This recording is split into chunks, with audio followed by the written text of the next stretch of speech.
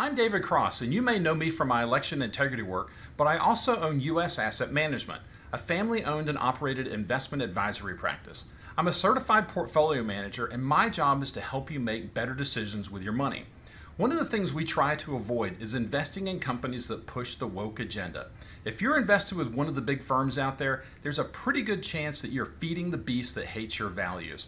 Our company is 100% conservative, and we'd love to have an opportunity to work with you. Check us out at us-am.com and look for our big, proud American Eagle logo.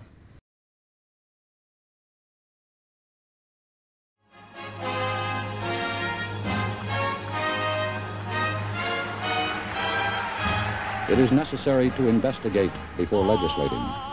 But the line between investigating and persecuting is a very fine one. The investigators tell us it seems the suspect was going to pass them, then turned and fired.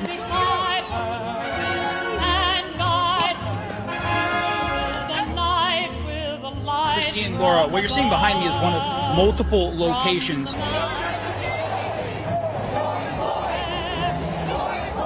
rise to support the impeachment of President Donald J. Trump. And I'm about to talk to him about allegations that he was involved with prostitutes in Moscow and that the Russians taped it and have leverage over him.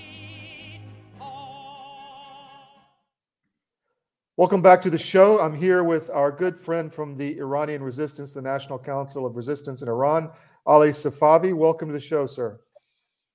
Well, hello, Todd, and thank you very much for having me on the show. And I look forward to a great conversation as we always have it. Yes. Go ahead. If you have any questions, I'll be more than happy to respond.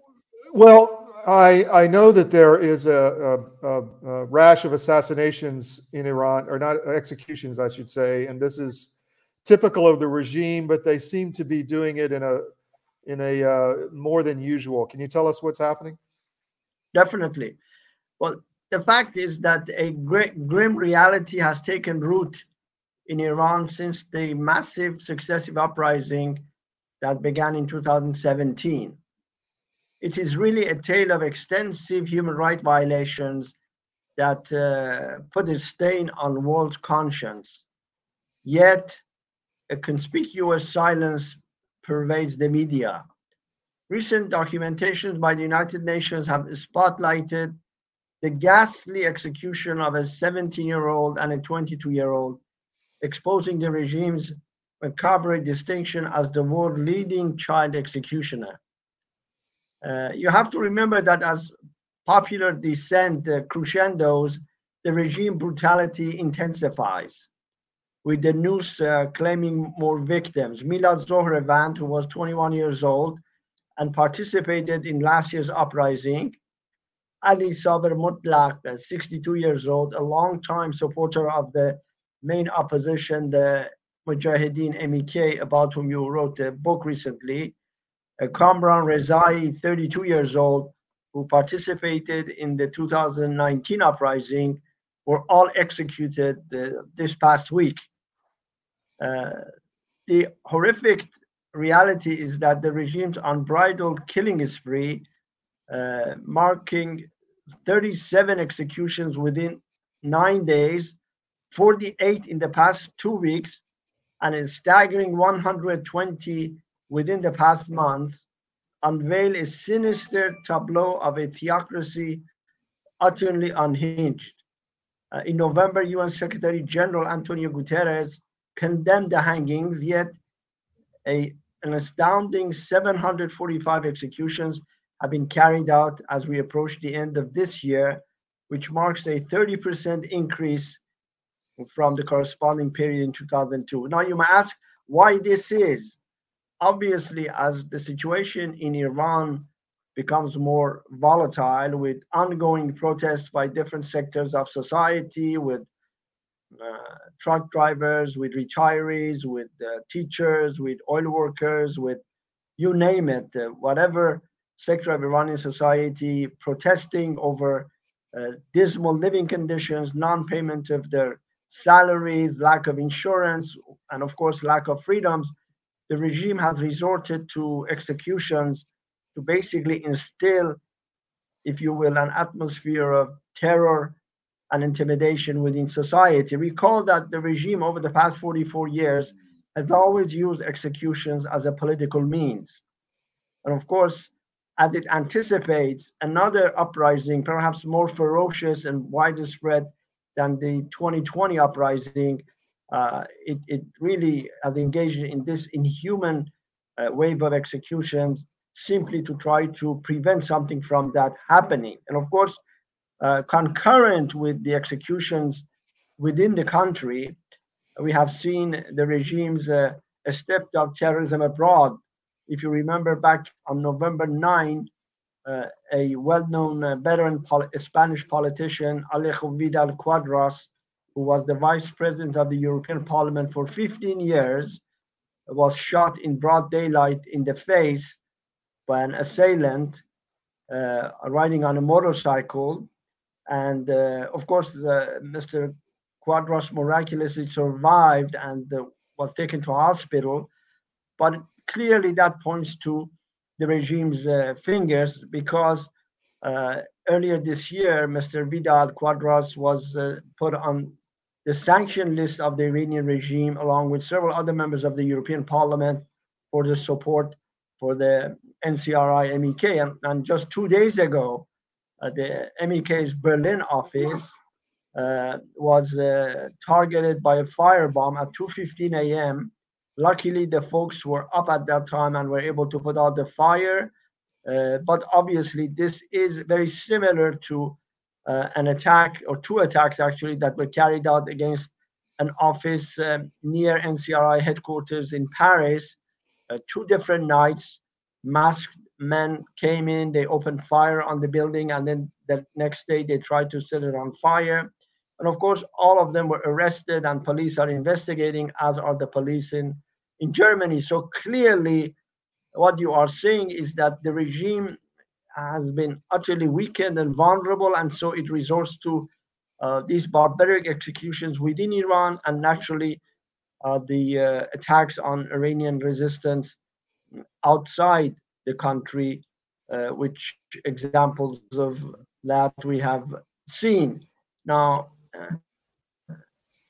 interestingly, this morning, Amnesty International published a 120-page report detailing how in prisons the Iranian regime had used sexual violence and rape against those who had been arrested, especially young people in their 20s, men and women, and even some 16 prisoners who were under the age of 18, some as young as 12, in an attempt to break these prisoners, and of course has resorted to such barbaric treatment, and of course is a cause for alarm. And before then, we had the case of this young 16-year-old girl, Armita Gravand, who was attacked by enforcers of the regime mandatory veil on a metro train in Tehran, and she went into a coma and died a few days later in the hospital, very reminiscent of the way Mahsa Amini was killed in September 2020. So clearly,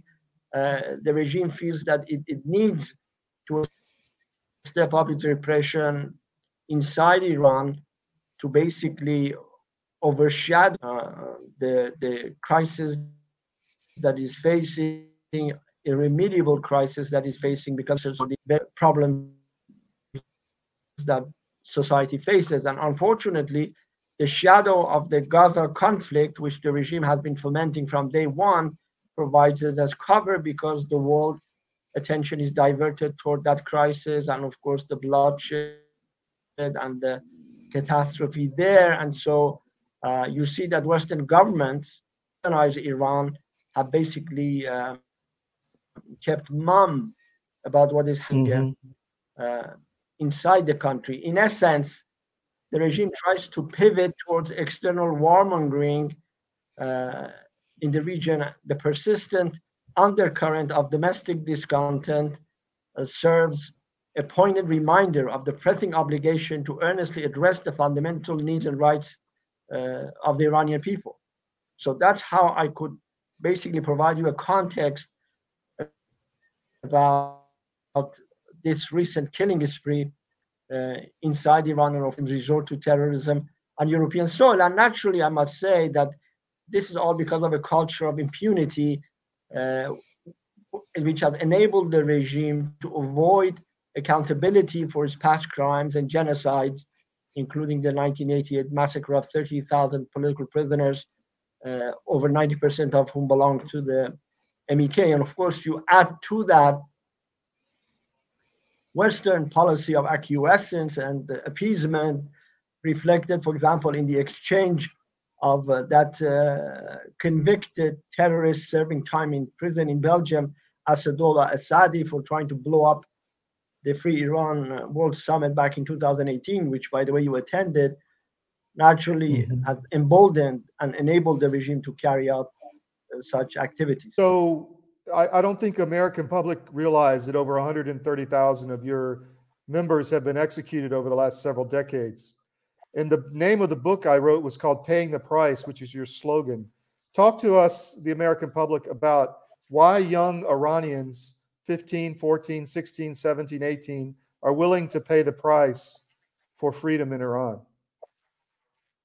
Well, as you know, of course, Iran, the past 100 years in our country, we have seen, if you will, three major revolutions. One, of course, was in 1906, when the constitutional revolution came about. And at that time, the repressive Qajar dynasty was ruling Iran.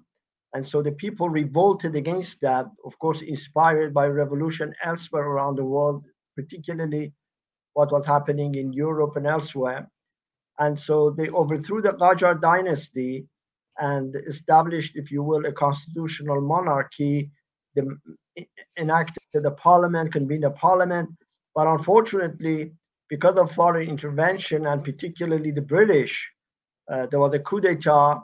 And of course, the father of the deposed Shah of Iran, Reza Shah, was installed as the Shah of Iran, whereas he was in reality an officer in the Cossack army with the Russians, and then after that with the British. And of course, many years of repression followed then. Many of Iran's freedom fighters were jailed or killed, including the leaders of the 1906 Constitutional Revolution. And then we had the Prime Minister of Iran, Dr. Mohammad Mossadegh, who in 1951 led a successful uprising, if you will, against Mohammad Reza Pahlavi, the son of the Shah, after his father was booted out of Iran by the British because they didn't like his close affinity with Hitler and the Nazis during the Second World War.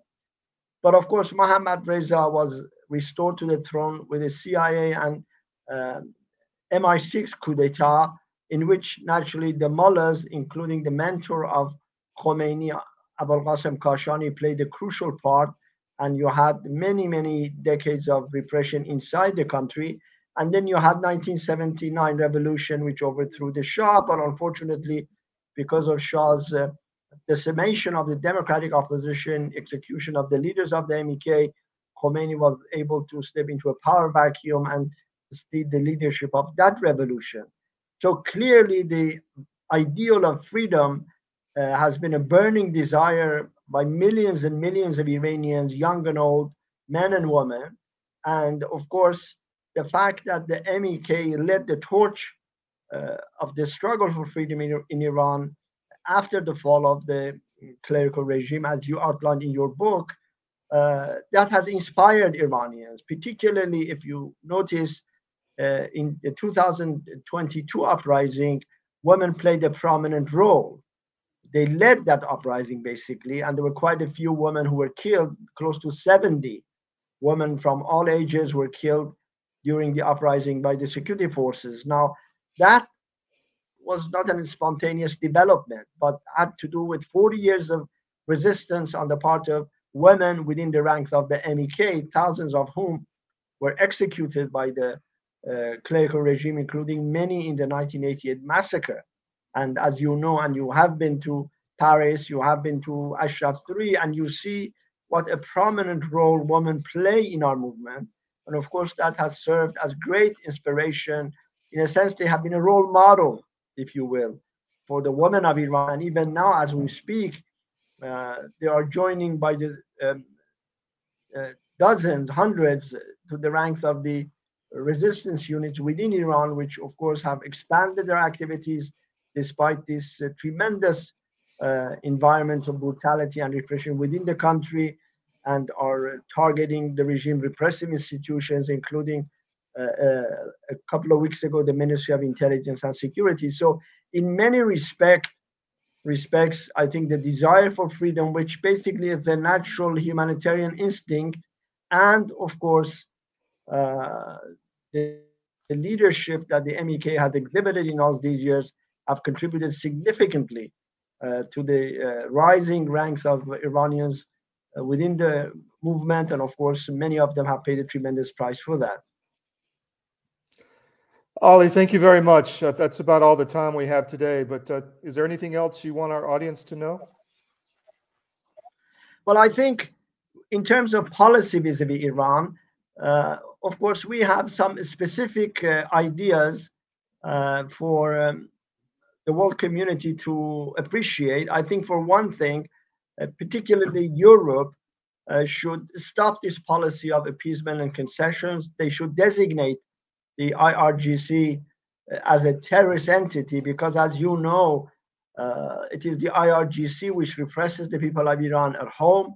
It is the IRGC that is fomenting the bloodshed and the catastrophic carnage in the region, in the Middle East, as we have seen in Gaza, by helping its proxy groups like the Houthis, the Hezbollah in Lebanon, and of course the Iraqi militias in Iraq. And of course, they have been providing historically tremendous amount of support to the antagonists in the conflict in Gaza right now. Of course, we have also seen the IRGC involved in the mad dash toward nuclear weapons program of Iran, its drone program, its ballistic missile program.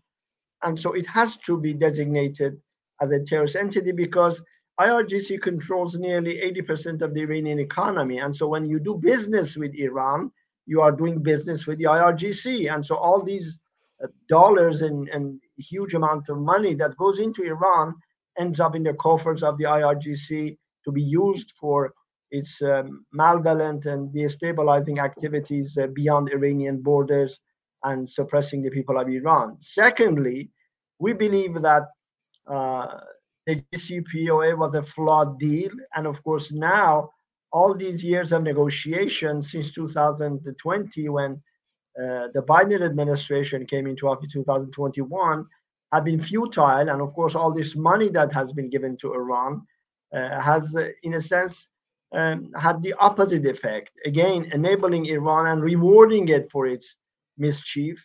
And they are, as we speak, are cheating vis-a-vis the nuclear program. The IAEA had a detailed report a few weeks back saying that Iran has not cooperated with the International Atomic Energy Agency. And so in that context, we believe that the 6 United Nations Security Council resolutions that were shelved because of the JCPOA should be reenacted, and the trigger mechanism should be activated, snap back the sanctions, and also demand that Iran allow anytime, anywhere inspections of their various sites inside the country. But also we believe the Iranian regime must be declared an immediate threat to national security, and as such placed under Chapter 7 of the United Nations Charter.